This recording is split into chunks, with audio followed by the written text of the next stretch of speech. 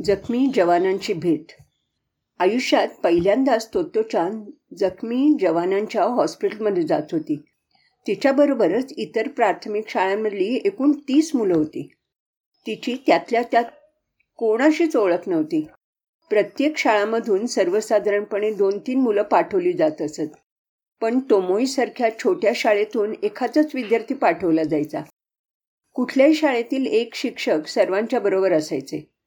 Tottochan तोमोईची प्रतिनिधी होती. बरोबर आलेल्या बाईंनी मुलांना एका वॉर्डमध्ये नेलं. तिथे पांढरे कपडे घातलेले 15 जवान होते. काही पलंगावर झोपले होते तर काही इकडे तिकडे हिंडत होते. तोत्तोचानला काळजी होती की ते जवान कसे दिसत असतील कुणास ठाऊक, पण ते सगळे चांगले हसतमुख होते. काहींच्या डोक्याला मोठाली बँडेज बांधली होती, पण चेहऱ्यावर मात्र दुःखाची रेषा सुद्धा दिसत नव्हती. तोत्तोचाननी अगदी सुटकेचा निश्वासच टाकला. बाईंनी सगळ्यांना वॉर्डच्या मध्यभागी एकत्र केलं आणि त्या जवानांकडे पाहून म्हणाल्या, आम्ही सगळे तुम्हाला भेटायला आलोय बरं का. मुलांनी त्यांना नमस्ते केलं. आज 5 मे म्हणजे मुलांचा सण, बाई पुढे म्हणाल्या. म्हणून आज मुलांच्या सणाचंच गाणं आम्ही म्हणणार आहोत. बाईंनी मुलांच्याकडे पाहिलं. चला सुरू करा. 1, 2, 3 आणि त्यांनी हातांनी ताल द्यायला सुरुवात केली. मुलं एकमेकांना ओळखत नव्हती, पण त्यांनी एका सुरात गायला सुरुवात केली. उंचावरल्या निळ्या सागरी ढगांपलीकडे निळ्या सागरी. तोत्तोचानला हे गाणं काही माहीत नव्हतं, कारण असलं कुठलंच गाणं तोमोईमध्ये शिकवलं जात नव्हतं. ती एका जवानाच्या पलंगावर एका कडेला बसून राहिली. त्या जवानाचा चेहरा खूपच मायाळू दिसत होता. ती संकोचून ते गाणं ऐकत होती. पहिलं गाणं संपल्यावर बाई म्हणाल्या, आता बाहुलीच्या उत्सवाचं गाणं म्हणूया. तोत्तोचान सोडून सर्वांनी ते गाणं फारच छान म्हटलं. ज्योतीने लावू ज्योती दीपांनी उजळू राती, ज्योतीने लावू ज्योती दीपांनी उजळू आरती. शांत बसून राहण्याशिवाय तोत्तोचान काहीच करू शकत नव्हती. गाणं संपल्यावर सर्वांनी टाळ्या वाजवल्या. मग घोड्याचं गाणं झाल्यावर तो अंथरुणावरचा जवान तोत्तोचानला उद्देशून म्हणाला, तू नाही म्हटलंस गाणं. तोत्तोचानला खूप ओशाळल्यासारखं झालं. ती त्या जवानाला भेटण्यासाठी आली होती आणि तिला एक सुद्धा गाणं म्हणता आलं नव्हतं. शेवटी ती पलंगावरून खाली उतरली आणि धीटपणे म्हणाली, ठीक आहे, मला आता मी माहिती असलेलं गाणं म्हणते. काहीतरी ठरवल्यापेक्षा वेगळं घडत होतं. बाईंनी विचारलं, तू का म्हणणार आहेस?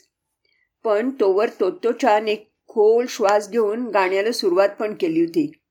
32 वेळा चावून खावा प्रत्येक घास जेवताना, 32 वेळा चावून खावा प्रत्येक घास जेवताना. काही मुलं हसायला लागली. काहींची आपसात कुजबूज सुरू झाली. हे कुठचं गाणं? बाईंनी तिच्या गाण्याला ताल द्यायचा प्रयत्न केला, पण शेवटीही त्यांना हे काय करायचं ते समजेना. तोत्तोचानला थोडा संकोच वाटला, पण तिने नेटाने ते गाणं पूर्ण म्हटलं. हसतमुखाने नेहमी खावा प्रत्येक खाऊ खाताना, हसतमुखाने नेहमी खावा प्रत्येक खाऊ खाताना. गाणं संपल्यावर तिने सर्वांना मान लवून अभिवादन केलं. तिनं मान वर केली तेव्हा तिला धक्काच बसला, कारण त्या जवानाच्या डोळ्यातून अश्रूंच्या धारा लागल्या होत्या. तिला वाटलं तिने काहीतरी वाईट केलं असणार. तेवढ्यात तिच्या बाबांपेक्षा वयाने थोडेशा मोठ्या असणाऱ्या एका जवानानं तिच्या डोक्यावर हलकेच हात ठेवला आणि अगदी सद्गतीत आवाजात तो म्हणाला, फार आभारी आहे ग मी मुली तुझा. तो तिच्या डोक्यावर हलके हलके थोपटतच होता आणि अश्रूंचा आवेगही त्याला आवरत नव्हता. जरा त्याला बरं वाटावं म्हणून बाई म्हणाल्या, आता मुलं तुम्हाला त्यांनी सैनिकांसाठी लिहून आणलेले निबंध वाचून दाखवतील. मुलांनी आळीपाळीने निबंध वाचायला सुरुवात केली. तोत्तोचाननी त्या जवानाकडे बघितलं.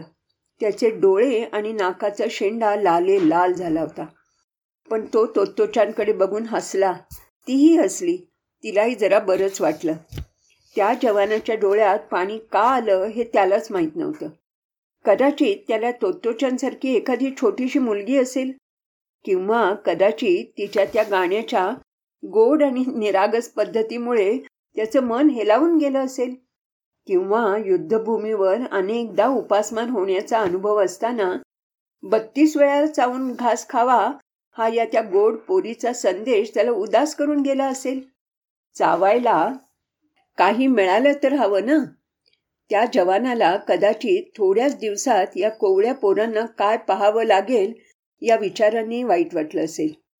निबंध वाचताना मुलांना काहीच जाणवलं नसेल. पण प्रशांत महासागरात एव्हाना युद्धाला सुरुवात झाली होती.